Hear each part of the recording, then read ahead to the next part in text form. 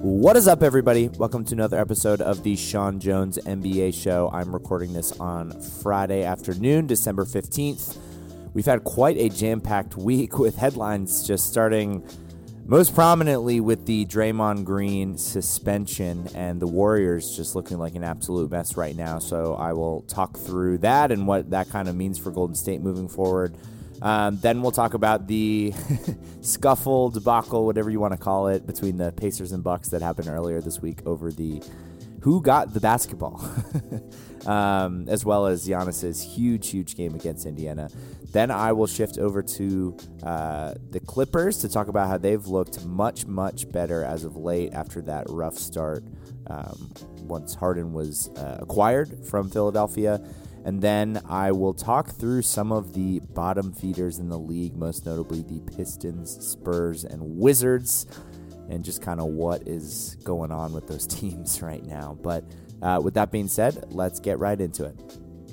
So starting off with the Draymond Green situation. So on Tuesday night, the Warriors and the Suns played in Phoenix, and a little bit into the third quarter, there was a play where suddenly Nurkic is on the ground. It was kind of hard to see live, and then they showed the replay, and to put it quite frankly, Draymond just straight up punched Nurkic in the face. I mean, there was no doubt about it after looking at that replay, and it was a pretty shocking thing to see, but not that shocking when you consider the last 14 months that Draymond has had. Just in a little over a year, he has punched his own teammate, Jordan Poole, in practice. That video leaked. Draymond was away for the team for maybe a couple days, but did not receive any sort of suspension from the team or the league. He did publicly apologize, both to Poole and the Warriors and just everyone involved. But it left a mark on the team. They were not the same last year. They certainly had some issues. They've talked publicly about it. Steve Kerr has, specifically when they were eliminated last year versus the Lakers. He brought that up and said, look, that definitely threw us off. Then we get to last year's playoffs where he stomps on Domantas Sabonis' chest in the playoffs. Was eventually suspended one game for that, but didn't really say sorry for that one either. He kind of just defended it, said, Sabonis grabbed my leg. And you could tell right after the play, I mean, he was riling up that crowd while they were reviewing it. He was trying to get them riled up, and it was weird. He looked like he was insane doing it, and the insanity continues into this year, as earlier this year, he had put Rudy Gobert basically in a chokehold, and not for 2 seconds, but 30 seconds. He ended up getting a 5-game suspension. But again, he kind of defended his actions. I mean, he said he was standing up for his teammate and that he had no regrets and blah, blah, blah. Didn't really apologize to Gobert either. And then this incident with Nurkic where, like I said, he pretty much just, swung and punched him right in the face. He did say sorry this time, said he didn't mean to do it. He was just trying to sell the call. And he even reiterated that he only says sorry when he doesn't mean to do something, which, I've got news for you, Draymond. Sometimes you should say sorry for things that you still meant to do if they're bad things. But he has since been suspended by the league indefinitely, so they have not named a finite amount of time that he'll be out. They said that he will need to pass certain criteria in order to return. And it's been presumed that he'll get some sort of professional help or counseling or whatnot. But all of this is not even to mention, this is not a recent thing. There is literally a 4-minute YouTube video of him with making dirty plays. And this does not include the most recent ones either. Whether it be kicking Steven Adams in the nuts, trying to basically throw Kawhi to the ground, basically tackling AD twice in the backcourt back when he was on the Pelicans, poking LeBron in the eyes during the play-in game a few years ago, the nut shot he had on LeBron in 2016, which led to a flagrant, which then he was suspended for, because if you get a certain amount of flagrants in the playoffs, then you get suspended. And that might have even cost them a championship that year. He's also just annually among the league leaders in technicals and flagrants and has served suspensions in the past because of it, because if you get 16 or more technicals in a single season, then you have to get sit out a game, and then every tech after that, you additionally have to sit out a game. And I think a lot of this stuff for years has been like, well, these things are kind of what makes Draymond Draymond and what makes him good at what he does. And I mean, people were buying that for a while, but this is getting too frequent, too excessive. And so I just don't think that's a valid excuse anymore. If you can't be an effective player without this kind of stuff, then there's just no place for him in the NBA right now. He is a total, he's a menace on the court. He actually has issues. I literally, after that play, was like, does this guy have like CTE or something? Like I don't know what goes through his head. He has shown very little remorse over the years for pretty much all these things. He's always kind of defending it. He's saying like, well, this is what I made my career off of is how I play, and I'm just getting people's faces. I'm energetic. I'm playing defense intensely. Whatever he wants to blame it on. He's literally dangerous on the court right now. He's not. These are not basketball plays. This is bad for basketball if they let stuff like this continue to go on. He could seriously injure someone. I mean, he's lucky Gobert is such a big guy. If he did that to a guard, it might have seriously hurt him. Same with Nurkic, big dude. If he did that to a smaller guy, he might have actually been knocked out or something like that. The Sabonis thing is very serious as well. I mean, it's just time after time after time. He is just a danger to the other team, seriously. And it's embarrassing for him and the Warriors. The Warriors have been somewhat complicit in this in a way because they encourage him to play that way. And they didn't suspend him with the pool punch. It would have been totally justified for them to make him sit out the first couple games, even just one game last year because of the punch. And I think that they weren't going to really do anything until the video leaked, and then they felt like they had to make it kind of a thing and take him away from the team or whatever. But he's also just letting the Warriors down. I mean, they're clearly better when he plays. I think there's something like 2-7 or 2-8 in games this year where he's either suspended or ejected. So they're just not the same team. Everyone knows that. He's been basically their second most important player after Steph throughout this whole dynasty, even probably more so than Klay, despite Klay being a better player at times in his career. But we'll see how long this goes. I think that if the indefinite kind of buys the NBA some time to see, look, if he passes all their checkpoints after 4 or 5 games, I still think that's insufficient. I think this needs to be minimum 10 to 15, if not 20 to 25 games. I mean, look at Ja Morant. He had 2 things in a short span, and the gun things are serious 100%, but it's not putting people directly in danger. It's more of just reputationally and the influence that he might have on the youth and what that does for people following basketball. But this is directly potentially hurting people. So it's totally inexcusable. To me, 25 games feels appropriate. And to be honest, if he comes back and does something similar again, I think he'll be done for the rest of the season. That's kind of what people have said. And if that happens, then who knows what's in his future. I mean, if he seriously has 3 incidents like this and is done for the whole season, he just signed a 4-year extension with the Warriors, so he's got 3 years after this. But look, I could see them really wanting to move off of him if that was the case, and they might kind of just let it play out and make Draymond make the decision for them.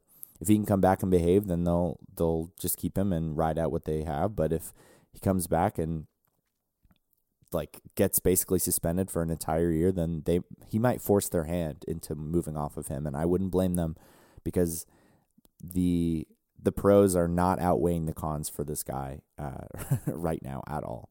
And then just the Warriors as a whole are kind of a mess right now. So they started the year 6-2. They're now 10-14. So they've gone 4-12 in their last 16 games. Their starting lineup, which was one of the absolute best lineups over the past couple years of Steph, Klay, Wiggins, Draymond, and Looney. Their net rating this year is minus 9.8, which puts them right up there with basically the Pistons and Spurs level of play. So they've been just flat out terrible. I mean, their bench has carried them in most of their games. And look, I know Klay had a pretty good game last night, but I did pull some stats on both him and Wiggins before last night, so these stats are probably slightly updated. But Both of these guys have just been awful. I mean, I have no idea what happened to Andrew Wiggins. He's only 28 years old, so it's just bizarre to see this sort of decline from him.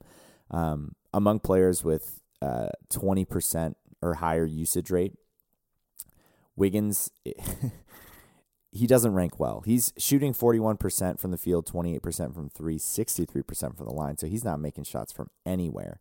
And before this, he was, the past few seasons with the Warriors, he was 47% from the field and 38% from three on higher volume as well.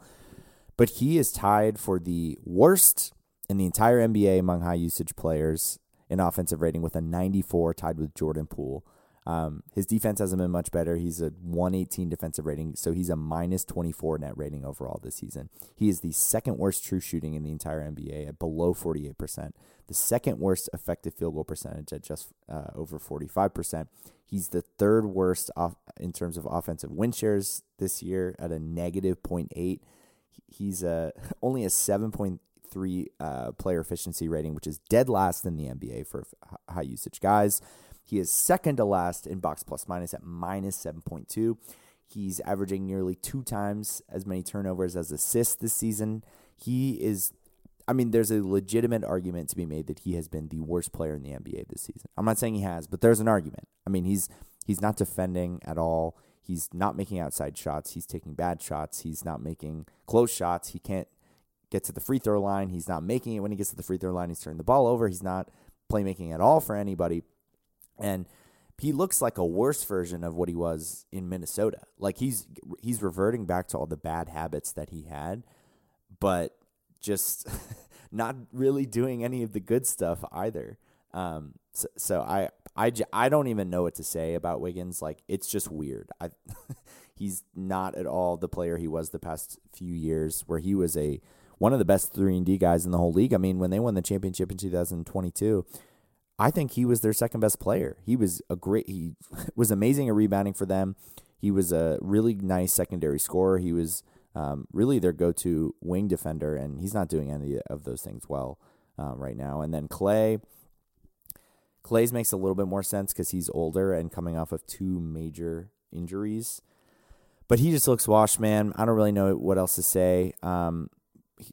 Going into last night, he was shooting below 40% from the field, only 34% from three, which is supposed to be like the one thing that he's really good at. Has the 11th worst offensive rating in the league at 104, a 117 defensive rating, which is also not very good. He's bottom 20 in true shooting percentage, bottom 25 in effective field goal percentage, bottom 10 in offensive win shares, bottom 3 in player efficiency rating, bottom 11 in box plus minus. So, I mean, he's not quite as bad as Wiggins this season, but I mean, for all intents and purposes, he's been one of the worst high usage players in the league this year. And I don't know what he does well at this point. He's not a good defender anymore. I know in his prime he was an all-defensive type guy, but he's just not that now. He looks a step slow. He can't stay in front of guards. He's too small to guard bigger guys. He's a liability, to put it quite frank, on that end. And then offensively, he's never been a playmaker for others in any capacity. He's not a guy that puts the ball on the floor and gets to the basket. But that was okay because he was so elite at shooting, both off the catch and shoot. And he also used to shoot in the mid-range really effectively too. But now he's not doing those things. And so when you're kind of like a one skill type player and you aren't that good at that skill anymore, then you don't become useful as a player. So he's just cooked, in my opinion. I just think he should have signed whatever extension the Warriors offered him last year, because he's not going to get that kind of money. I think they said they offered him around $24-25 million a year, but there's just no way in hell anyone would give him more than maybe the mid-level exception right now. So we will see. It's been ugly for those two guys. Chris Paul has been good in some ways, bad in other ways. He's been really inefficient from the floor, only 41% from the field, which is a career low for him. He's got his lowest 2-point percentage since 2007. Career low in free throw attempts per game at only 1.6. So he's a great free throw shooter, but he doesn't get there anymore, so it doesn't really matter. Defensively, it's interesting because his advanced metrics are still pretty good, and he does get a lot of steals, but it's just because he's got really great hands and he's a high IQ player and he's still smart on that end. But the context is important here because when he's on the court, they just hide him on the other team's 3-and-D guys. So, like, if they're playing the Nuggets, they're going to hide him on KCP in the corner. If they're playing the Suns, they're going to hide him on Grayson Allen or Eric Gordon in the corner. Like, he's not guarding the opposing team's point guards anymore because he can't stay in front of those guys. They're too quick. He's not agile enough to stay in front of those guys. And at this point, he's probably a pretty useful backup point guard, and that's what he's been, but he's nothing more. So he's not going to be able to make up for the decline of Clay or the absence of Wiggins just forgetting how to play basketball. And his fit with the starters still hasn't been phenomenal, especially on the defensive end. They also just have no size whatsoever. Saric is the biggest player on the team, and he's the only guy on the whole roster that's 6'10 or taller, but he's also extremely frail and really just can play small ball 5 in spurts, but he can't be relied on to do that in a large sample size. And they just won't have chances against any of these bigger teams. I mean, with the Lakers, with AD, we saw them get bullied by him and LeBron in the playoffs last year. That's a terrible matchup for them. The Nuggets, same thing. They're just never going to have an answer for Jokic. Even like the Wolves this year, Gobert and Towns, they've given them fits, and I don't see any way that they'd be able to stay with them just with how big and physical they are in a playoff series. And then even guys like Nurkic on the Suns, like Nurkic is not very good, but he's played well against Golden State, and they've rebounded pretty well in general when they've played them and been able to get to the basket at will. So I just have major, major questions about this roster. And the last piece here, and I was going to go on a rant about Steve Kerr, but he's finally has decided to switch things up. Because what I was going to say is that he absolutely needs to be willing to bench Clay and Wiggins, whether that be to start the game or, more importantly, when they're closing the game for younger, better players. Because, like, Moses Moody has played better than those guys this year. Brandon Pajemski, like, he just is better than Clay right now. Like, I'm not sure what Clay is better at than him historically shooting, but Pajemski's shooting over 41% from 3 this year. That's one of his biggest strengths as well. But guess what? He also can put the ball on the floor. He can get to the basket. He can create for others. He's averaging more assists than Clay in 10 less minutes per game this season. He takes care of the ball. He's a high IQ guy. He can finish at the basket. He's got a nice little floater game. And he's totally passable on defense as well. So Pajemski was one of my favorite guys coming out of the draft, and he's looked good, so I still feel really good about that. But to me, he needs to get way more minutes. This guy should be playing over 30 minutes a game. Legitimately, outside of Steph Curry, I think Pajemski is their next best shot creator and scorer with the ball in his hands at this point. I mean, and then Moody's looked pretty good this year. He's been solid to say the least. I mean, he's 49% from the field, 35% from 3.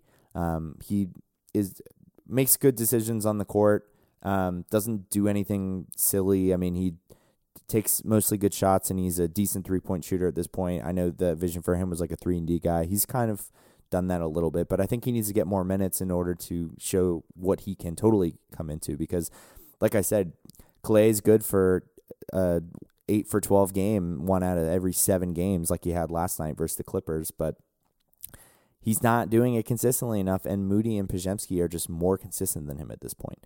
Kuminga's obviously going to get more run because Draymond's out. I'm still not a huge Kuminga guy. I mean, he can't shoot. He's 28% from 3 this year, 66% from the line. He's a bit of a ball stopper. He's averaging less than an assist per year or per game this season.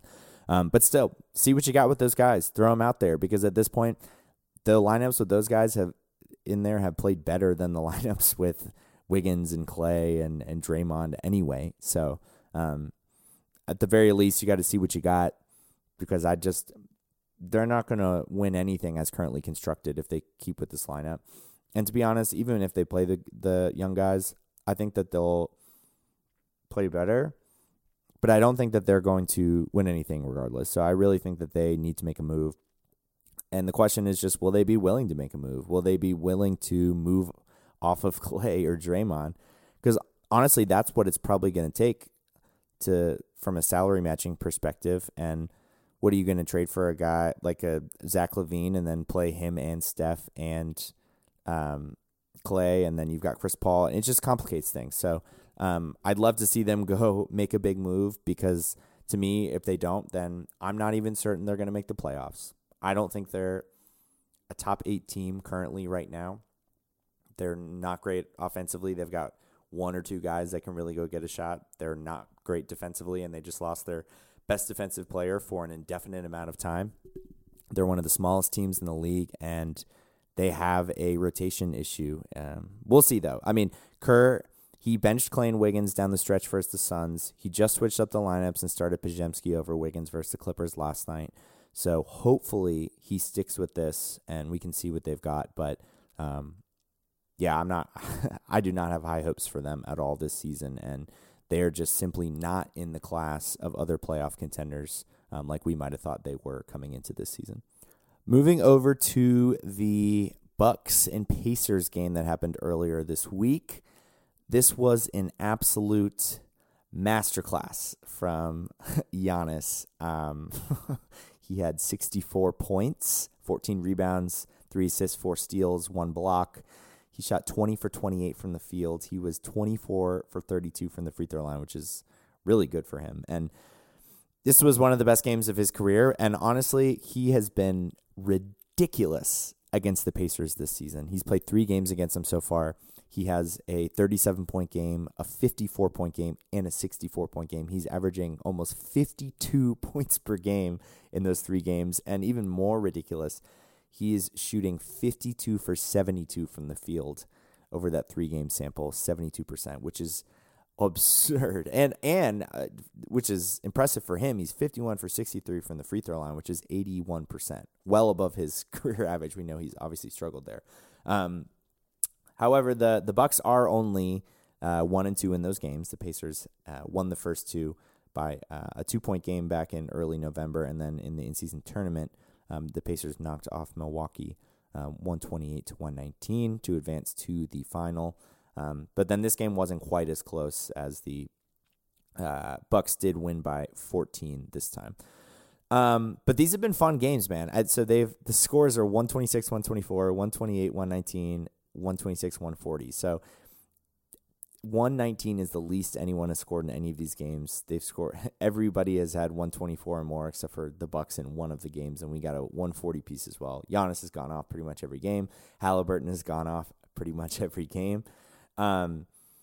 So it's no wonder that they've had some pretty high intensity games at this point. So they had a whole issue after the game, basically. It was already kind of a high tension game where Bobby Portis got ejected because Nesmith kind of threw Giannis down to the ground. The bench is nearly cleared. If you watch the replay, there's a pretty hilarious one where Thanasis is absolutely losing his shit and looks like he wants to come in on the floor and fight someone.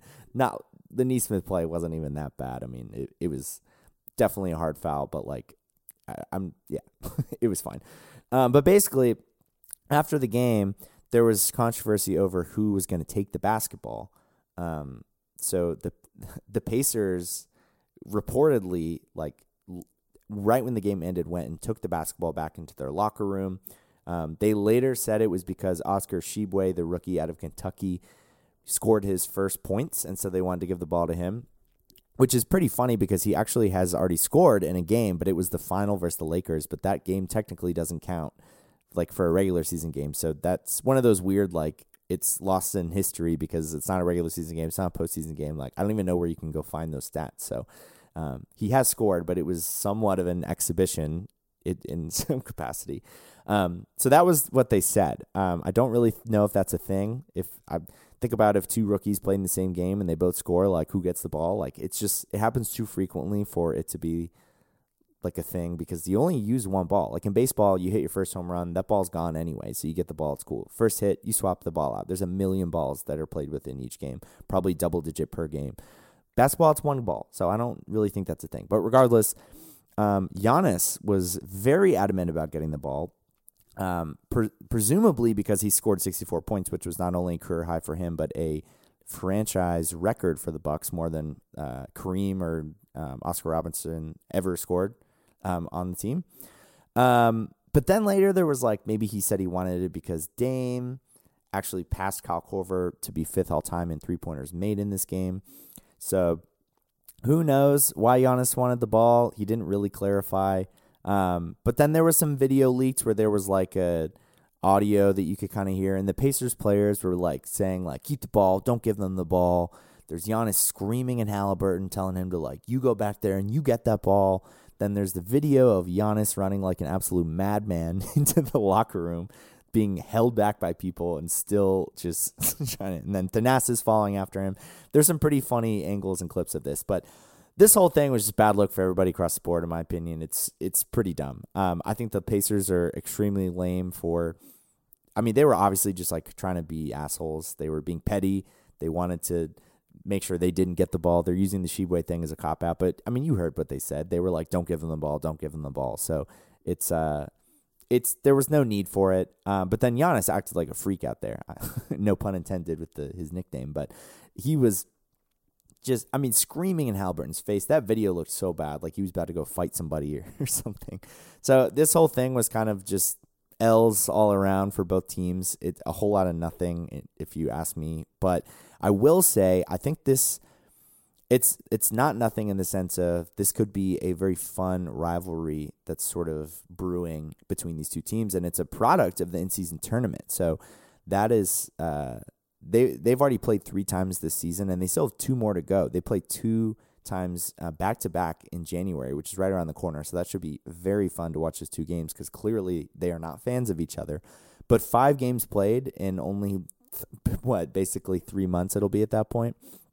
This is good for basketball to have these sort of rivalries between teams. And kudos to the NBA and Adam Silver, because this probably doesn't happen if not for the in-season tournament, because all these games have been pretty high intensity.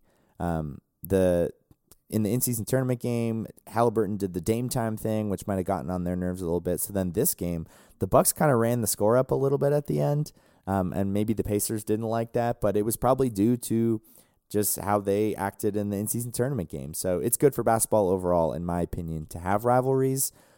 These two are in the same division. There's a pretty good chance they might play each other in the playoffs in like a 2-7 matchup or something like that, or maybe even if they both made the second round in the 1-4, who knows what it could be. But it's also funny from a matchup standpoint because they're both kind of terrible matchups for each other in different ways, which is what makes the game fun because they're both terrible defensive matchups for one another. Like the Pacers simply just cannot guard Giannis. I told you his stats. He's averaging over 50 points per game against them. Every time they play, they don't have anybody they can throw at him. Miles Turner can't guard him at all, and then they've just got nobody else. Obi Toppin is not a very good defender, especially not on a guy like Giannis. They've had Nesmith guarding him at times, who's only 6'5", so they can't guard this guy. And then the Bucks also cannot guard Halliburton at all. Halliburton's been going off against everybody, but he's had 3 very good games against the Bucks as well because Dame can't guard him. Malik Beasley certainly can't guard him. They don't have like a Jay Crowder out there right now. Pat Connaughton's been in and out of the lineup as well. So they just don't have a guy that can guard him at all. So it's pretty cool that they both have nobody that can guard the opposing team stars, which is why we're getting these fun, high-scoring games. Obviously, I think the Bucks are the better team. I think their defense is better than Indiana's overall. They've got more experience. But it would be very fun if they ended up playing each other in the playoffs, and I'm definitely looking forward to those early January games where they play back-to-back because it's been a lot of tension between these two teams considering it's only mid-December, and it's really the first year that Indiana's even been kind of relevant. So, but ultimately, a whole lot of nothing in terms of what happened the other night. I think both teams were kind of acting out a bit, but excited to see them play moving forward. Moving over to the Clippers. So I know they lost their first 4 games that they had after trading for James Harden, after they looked really good to start the season as well. They were, I believe, top 5 in net rating as a team before they acquired him. But there was the report a couple weeks ago that Russell Westbrook basically came to Ty Lue and said, I will come off the bench. I volunteer. Which I remember when that happened, I was like, honestly, kudos to Russ, man, because not a lot of players have done that for guys that are former MVPs to come to your coach and just willingly say, I want to come off the bench to better the team. So respect to him. And it was kind of a smart move because if they continue to play poorly, then, well, it's not Russ's fault. He moved to the bench. And then if they play better, then it's like, oh, what a great sacrifice by Russ. So it's like a win-win scenario reputationally for him. And a smart decision because he was not looking good in those 4 games when they were starting him and Harden together. But in their last 14 games, they are 11-3. In that span, they've got a plus 7.6 net rating, which is 4th in the entire NBA. They have a top 5 defensive rating in the entire NBA in that span. And they've beaten some pretty good teams, too. They beat the Rockets, the Mavericks, the Nuggets, the Warriors twice, the Kings twice. So it's not like they've had some cupcake schedule over that span. And probably most importantly for this team, the 5-man lineup of Harden, Paul George, Kawhi, Zubats, and Terrence Mann is a plus 13.9 from a net rating perspective, which is the 3rd best 5-man lineup for anyone in the league with at least 200 minutes played with each other. Only the Celtics and Bucks have been better, which obviously those are 2 of the teams that people think are major contenders in the league this year. And just to put into perspective the difference it's made with Russ off the bench. So in the minutes with Russ and Harden on the court together, they are a minus 12.2 net rating, but with just Harden, they're at plus 13.9, and then with just Russ, they're plus 6.4. So with Russ and Harden on the court together, they are abysmal, one of the worst teams in the league. With just Harden on the court, they are one of the best teams in the league, if not the best team from a rating perspective. And then with just Russ on the court, they are still a very good team, but not quite as good as with Harden out there. So clearly that staggering their minutes has been beneficial for this team. And just to put into perspective the players and the impact it's had, those 4 games when Russ was starting, it was not just Russ and Harden it was affecting. Kawhi specifically was majorly affected by that. He was taking less shots. He was not getting to his spot as much. His shooting percentages were way down. Paul George also wasn't shooting the ball well in those bands. So in the 4 games when Russ was in the lineup, Kawhi was averaging only 18 points per game on 43% from the field and 35% from 3. In the 13 games since, he's up to almost 26 points per game now on 54% from the field and 42% from 3. So he's back to looking like the absolute superstar that we all know he is. And then Paul George, his overall stats have been pretty similar. He was 23 points per game in the 4 games with Russ, 21 with him on the bench. Shooting percentage is about the same, 42 and 43%, but the 3-point percentage has gone way up. He was 29% from 3 in the 4 games with Russ starting and 38% with him on the bench. And then Harden has been the biggest beneficiary here. I mean, in those 4 games, Harden was only 14.5 a game, under 4 assists per game. This is a guy who led the league in assists per game last season, shooting 43% from the field, 35% from 3, so really underwhelming from him. But in the 13 games since, he's up above 17 points per game and 8 assists per game. So not quite where he was last season just in terms of production, but he's got more guys that are taking shots from him. And he's running less pick and rolls with Embiid like he was last year, so the assists are down a little bit. He's also shot the ball a lot better, though, 46% from the field and 43% from 3, which is a really high number for him. And then Russ's numbers are, I mean, they've gone down overall. I mean, in the games he started all season, he was 14, 7, and 6 on 47%. As a reserve, he's down to 9, 6, and 4 on 43%. So his numbers have taken a hit for sure. But, you know, that's someone's had to, and we all knew that. Someone was going to have to take sacrifice. When they traded for him on this podcast, I talked about how it's not going to work between those two. Like, one of them just is going to have to take a back seat, and because they just traded for Harden, and Harden is pretty much consensus viewed as the much better player at this point, I think most people thought it was going to be Russ, and it has been, and that's okay. They still got some work to do overall, but the early panic button stuff was obviously way premature. They were not going to be a bottom feeder team in the West, and now they look like one of the potential, at least, contenders to win a round or two in the West. They have changed up the rotation a little bit as well. PJ Tucker and Bones Highland have pretty much been out of the rotation, so we'll see what happens with that. They've instead been playing Kobe Brown, who's their first-round rookie. And, he hasn't shot the ball great, but I think they like what he does defensively, and he doesn't demand shots or anything like that. A little versatile on the defensive end. And then Daniel Tice, who they got from the Pacers via buyout. He's been a solid replacement for Mason Plumlee. I mean, he's a pretty good backup big that we've seen over the years, and he can stretch the floor a little bit, which is something that Zubats and Plumlee cannot do. But yeah, Clippers, they've looked like a totally different team, a really solid team. Still feel the same way about them that I did when they made the trade, where I was like, look, they have a better chance now than they did before the trade, in my opinion. And I think that they are a dangerous team that you probably wouldn't want to play in the playoffs, but I don't think they're going to beat Denver. I probably am picking Phoenix or the Lakers over them in a series, assuming health for everybody. But that's the other thing, is that assuming health for this team is tough. Kawhi and Paul George have not played in a full playoff series together in it'll be 3 years by the time the playoffs roll around. So we'll see. Also, the idea of Harden and Russ and even Paul George to an extent in a playoff series together, not exactly great track record for those guys in the playoffs. So we'll see. But it's encouraging to see them playing so well. A lot of people were saying this was a disaster after 4 games, and it was hard not to after 4 games. But we need to relax a little bit. They're a solid team. They're going to be a top 5-6 seed in the West, and I'm excited to see what kind of ceiling this version of them has. So. And lastly, I want to talk about the bottom feeders of the NBA.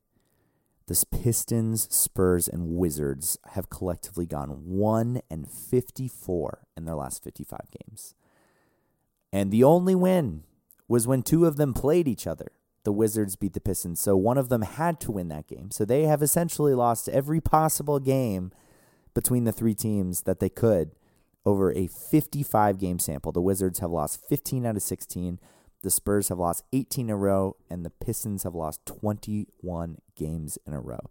Just remarkable. I can't remember a time that we've had 3 teams just be this horrible for this long. I mean, the Pistons, to me, are the worst of it. They not only have they lost 21 in a row, which is more than the other 2 teams, they've only had 1 game in that span that finished as a one possession game. So they have not even been close to winning any of these games. They haven't won a game since October. It is mid-December. If they make it to January, they're going to break the record. And their 2 wins are over the Bulls and Hornets, who both stink this year. Their next 2 games are against the Sixers and Bucks, so I'll just go ahead and break the news. The losing streak's going to get to 23. After that, there are some winnable games, but to them, it doesn't seem like any of them are winnable at this point. And I think the biggest reason they've been really bad is because Cade Cunningham has been very disappointing. There's a lot of talks about him being a potential future star. I know last year he was injured for the majority of the season, which prevented him from kind of having that second year and potentially take that leap. But guess what? In his third season, he looks no better than he did as a second-year player, and really not much better than he did as a rookie either. Among the guys with 25% or higher usage rate, so the high usage guys in the league, he has the 4th worst offensive rating in the league. Only Jordan Poole, Jaden Hardy, and Wemby are worse. He has the 8th worst defensive rating in the league, worse than guys like LaMelo, Dame, Cam Thomas. He's a minus 19 net rating. He's the 4th worst true shooting percentage in the league, behind only Jordan Poole, Jordan Clarkson, and Jaden Hardy. He has the 5th worst effective field goal percentage, the 2nd worst win shares in the whole NBA, behind only Jordan Poole, the 4th worst box plus minus, behind Poole, Clarkson, and Hardy. As you can tell, Poole, Clarkson, and Hardy are also not having very good years. The 5th worst player efficiency rating. He's leading the NBA in turnovers per game. He doesn't get to the free throw line at all. Among guys with usage rate of 30 or higher this year, he's got the 3rd lowest free throw attempts in the entire NBA. And among guys with 30 usage rate or higher in NBA history, of all NBA history, he's got the 12th lowest free throw attempts per game. He's tied with a 37-year-old 20th season Kobe Bryant when he was a complete shell of himself, and he still got to the line only as much as Cade Cunningham. He has as many games this year with 6 or more turnovers as he does shooting 45% or better.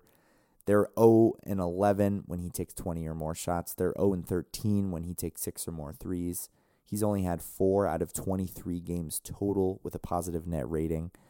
And the only way he gets points is if he shoots a lot, because he doesn't get to the line. He doesn't shoot well from 3. He's averaging only 1.1 points per shot. So to do the math on that, like if he wants to score 28 points, he'd have to take 25 shots. 22 points, he'd have to take 20 shots. 17 points, he'd have to take 15 shots. So he's inefficient as it gets, and he turns the ball over. And I know that Cade gets the benefit of the doubt way more than a guy like Jalen Green, for example. But if in reality, if you really look at it, Jalen Green has a higher career field goal percentage, higher career three-point percentage, higher career effective field goal percentage. He's shot 2 more free throw attempts per game, 1.5 less turnovers a game. He's got an offensive rating better by 9 full points. He's got a significantly better true shooting percentage. He's got nearly 5 more offensive win shares, and he's more durable. He's played 64 more games in 3 years. And look, I am not advocating for Green over Cade. That's not what I'm getting at. I am just exploring the false narrative that Green is not well liked across the league. People think he's a shot chucker. He doesn't play defense. He's low IQ player. And a lot of people think Cade is this future star. But in reality, they've been about the same. If in a lot of ways, Green has been better. And it's year 3 for Cunningham now. Like rookie year, get a pass. I've always said this. Rookie year stats, you can throw them out. I really don't care. Year 3, it's when it starts to matter. I mean, look at the true stars in the league. By year 3, all of them are starting to make absolute strides. And Cade just has not made any sort of significant improvement this year. And personally, if he doesn't show it soon, at least in the second half of this season, then I'm just not going to be sold on him being anything more than maybe a solid starter or role player. But in order to do that, he needs to lower his usage rate significantly. The inefficiency that he plays with and the usage that he has, it's never, ever going to lead to wins. So either he needs to take a step back from a usage perspective, or he needs to majorly up his efficiency. But that combination is just, you're going to be a bad team no matter what. But he's not the only thing wrong with this team. Monty Williams has not been good. They just made him the highest paid coach in NBA history. And look, Monty has been great at times in his career. I think he is a very good motivator. He's a good culture setter. He's had good influences on young players in the past. He's a good leader, but he has always had some strange rotation decisions. He was obsessed with playing Landry Shamet in Phoenix when every single fan in the world wanted him to not play. This year, Jaden Ivey has started only 6 games after starting 73 games last year and playing over 30 minutes a game. He's had multiple DMPs, coach decision, and he's only played 20 minutes or less in basically half his games. And this is a guy that they spent a top 5 pick on. That there was rumors that people were willing to trade established borderline all-stars just for the rights to draft this guy.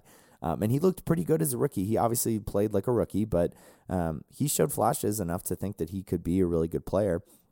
And then Oscar Thompson, Marcus Sasser, these are guys that have had significant flashes this year, playing well in different ways. Oscar as a defender and rebounder. Sasser has looked really good offensively and as a shooter.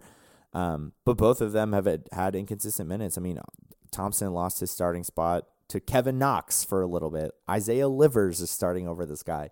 Marcus Sasser's had DMPs as well he's been their most efficient and probably looked the best among all their guards on the whole roster this season. And Monty just is continuously playing guys like Killian Hayes, who we've seen for years now. He just is what he is. He's at best a backup point guard.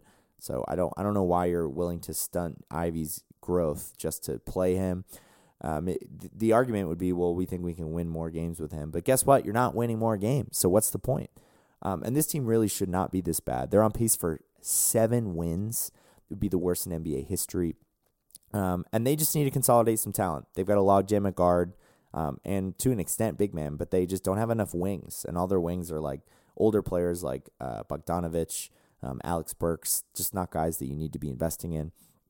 And then they've just got too many, like guys like Ivey and Sasser, like either trade them for value while it's not totally killed, or play them over guys like Hayes and Monty Morris. And they just need to get better positional fit. They need to consolidate some of their log jams into positions that make more sense for them. Moving to the Spurs, they've lost 18 in a row. I'm not as surprised by this one. I genuinely am surprised the Pistons are this bad. I can't explain it. I think it was always silly to think that Wembanyama could get them winning early. I mean, if you look at even the most generational talents we've had over the past decades, they don't win as rookies. LeBron went 35 and 47. Luka went 33 and 49. KD went 20 and 62. And look, Michael Jordan made the playoffs, but he still was only 38 and 44. That was a bad Eastern Conference, and it was easier to make the playoffs back then. So none of these guys had winning records. To think that they were going to compete for like a play-in or playoff spot, that was just a pipe dream in my opinion. And Wembanyama's stats, his advanced stats have been really bad, among the league's worst in terms of just offensive metrics and efficiencies. But that's okay. Like I said, I don't put much stock into rookie stats, especially efficiency. Look at a guy like Paolo Banchero, put up stats but was not efficient last year. And then year two, he's not upped his volume much, but majorly upped his efficiency, which is a huge just thing you want to see out of a guy in his second year. So I'm sure Wemby can do that. By year 2 or 3, he's going to be much more efficient from the field. But I think the bigger issue here is just that their supporting cast was way overblown. It's just not very good, to put it quite frank. I mean, Jeremy Sohan has been playing out of position all year. I'm not going to beat that one to death. I've already talked at length about it. Trey Jones, nothing more than a backup, most likely. I mean, he's just not a starting caliber point guard in the league. Devin Vassell and Keldon Johnson, both of them are talent. Both of them are still very inconsistent. They can be sporadic with their shot selection. They don't always make great decisions. They're not the most efficient at times. And look, neither of them project as all-stars. I think they both can be solid starters, definitely. I mean, they both have averaged right around 20 points per game at times over the past few years. But a lot of that was out of necessity and just their role on this team of not having guys that can do that. So they were the ones that stepped up. And then after those guys, I mean, nobody else on this roster projects as anything more than just like a decent role player at best, in my opinion. They also have zero veteran presence whatsoever. I mean, they have one player in their 30s on the entire roster, and it's Doug McDermott. The second oldest player on the team is Devontae Graham, and he's only in his 6th season.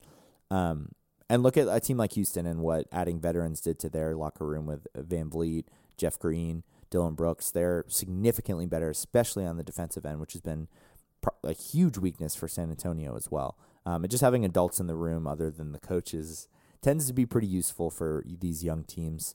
But I say all that to say, I think the Spurs can rebuild this thing quickly. They need a real point guard. I don't think Sohan's long-term option there. They just need veteran players, veteran ball handlers. They could use a legit scoring threat or two that's at least efficient. They need more shooting. They don't have very much shooting. They definitely need help defensively. But the thing is, they have a ton of cap space. They have all their picks to make it happen. They've got some young players that would field some assets on the trade market. So I'm not worrying a ton about San Antonio at this point because I think that they have a lot of options to get better. It's the first year with Wemby. I'm not freaking out. As opposed to Detroit, who's had the same kind of core players for a couple years and just made investments to potentially like at least take somewhat of a leap this year, which they have not even remotely done. So that's why it's definitely concerning. And then just moving to the Wizards. This one is the most excusable for me because I think we knew that they were going to be awful. I had them coming into this year as the worst team in the league. If you looked at my contender rankings for this year, I had them as the worst record in the league. If you looked at my standings predictions for this year, and there's really 3 reasons why I thought that, and all 3 have basically come to fruition. I mean, their defense projected as being terrible, and it is terrible. Their defensive rating is 122, which would rank as the worst in NBA history, and I don't think it's going to improve at any time, so I'm sure that they will secure that this season. The 2 lowest defensive ratings among high-usage players in the entire NBA are none other than Kyle Kuzma and Jordan Poole. Funny enough. And then the other part of it is just those 2 guys right there. I mean, they're led by 2 majorly inefficient volume scorers, so Poole is dead last or bottom 3 in pretty much every single offensive metric across the board. He's a turnover machine.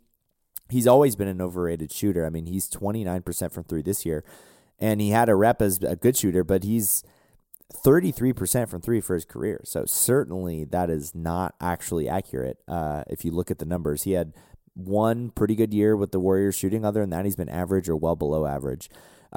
Terrible basketball IQ. We know that. There's some pretty hilarious videos that go around on Twitter or X or whatever of just him taking terrible shots. I mean, he did like a little turnaround shot that wasn't close. He did a dribble up in someone's face and got blocked. There's a slow-mo one where it bricks so badly he doesn't even hit the rim off the side of the backboard.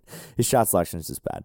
He's dead last in both offensive and defensive rating among high-usage players, which is hard to do. I mean, I said this about Wiggins, but there's a case that Poole is the worst high-usage player in the entire NBA this season.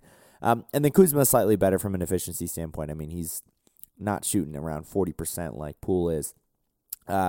But we know that he's not close to being a top option and not even a top 2 option. He's best as probably a 4th option if we're being realistic. But he's just not that guy. So any team led by Poole and Kuzma, 2 guys that are certainly not shy from chucking the ball up, was never going to be good, especially when you pair with how bad their defense is. Not only those 2, but just the team overall. And then lastly, this roster is just not very good. I had pretty high hopes for Tyus Jones coming into the year, but he's been very meh, to say the least. He hasn't really taken any sort of leap with his opportunity like I was hoping he would. And then guys like Denny Avdia, Bilal Coulibaly, Daniel Gafford, they've all been pretty good, decent bright spots. But the problem is all of them project as basically just role players. I mean, Gafford's a good rim protector. He can rebound some, but not much on offense that he's offering. Avdia, I like. He's not a great shooter, but he can score. He can get himself a shot. He's a decent defender.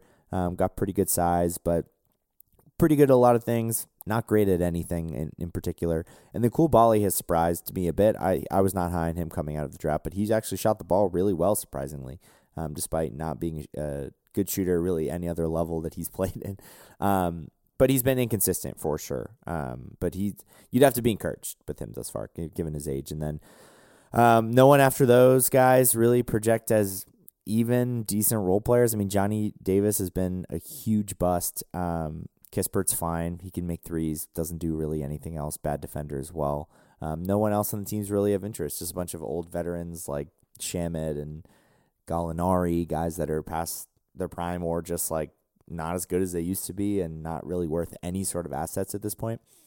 But I want to clarify that this is okay. Like I said, this is the most excusable among the 3 of these teams. This is their first year of rebuilding. It takes time. The Spurs were terrible last year. They were not very good the year before that. And then you look at the Pistons, they've been bad for years. I mean, they've only made like 1 playoff appearance in the last decade or so, and they were like a 7 or 8 seed and got swept. So they have been building on years of, they've had 3 or 4 top 5 picks at this point. The Wizards haven't picked in the top 5 since, I want to say, Bradley Beal back in 2012. So this was expected. They were supposed to be bad. They want to be bad. It's a easy way to be bad is just get some guys that throw up a ton of shots and don't play defense. So they need to have a few more years under their belt to just accumulate some talent, get some top picks, see where they're at. So the Wizards, while they are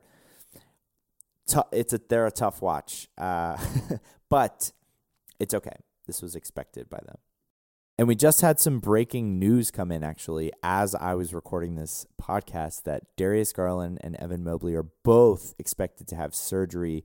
Mobley's will be knee surgery that he'll be out 6 to 8 weeks, so basically 2 months of the season. Garland is jaw surgery, and he's going to be out about a month. So they're going to be without both those guys for at least a month, and then without Mobley for probably 2 months.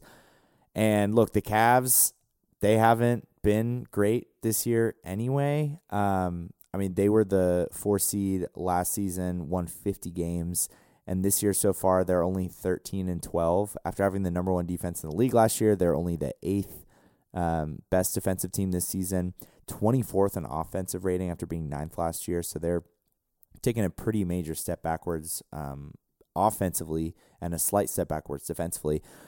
But this will kill their season. I doubt they'll even make the playoffs at this point. They'll probably nosedive just because those guys are both, I mean, Mitchell's their best player, but those are their next 2 best guys. They're so important to what they do. Garland is the main initiator for this offense. He's the really only other guard that can create for others or go get a shot for himself outside of Mitchell on this team, outside of LeVert. But LeVert is just not – he's a little too inconsistent and not as good of a decision maker as Garland is, which you need a good decision maker next to Mitchell because that's kind of been his weakness even though he's an all-star player.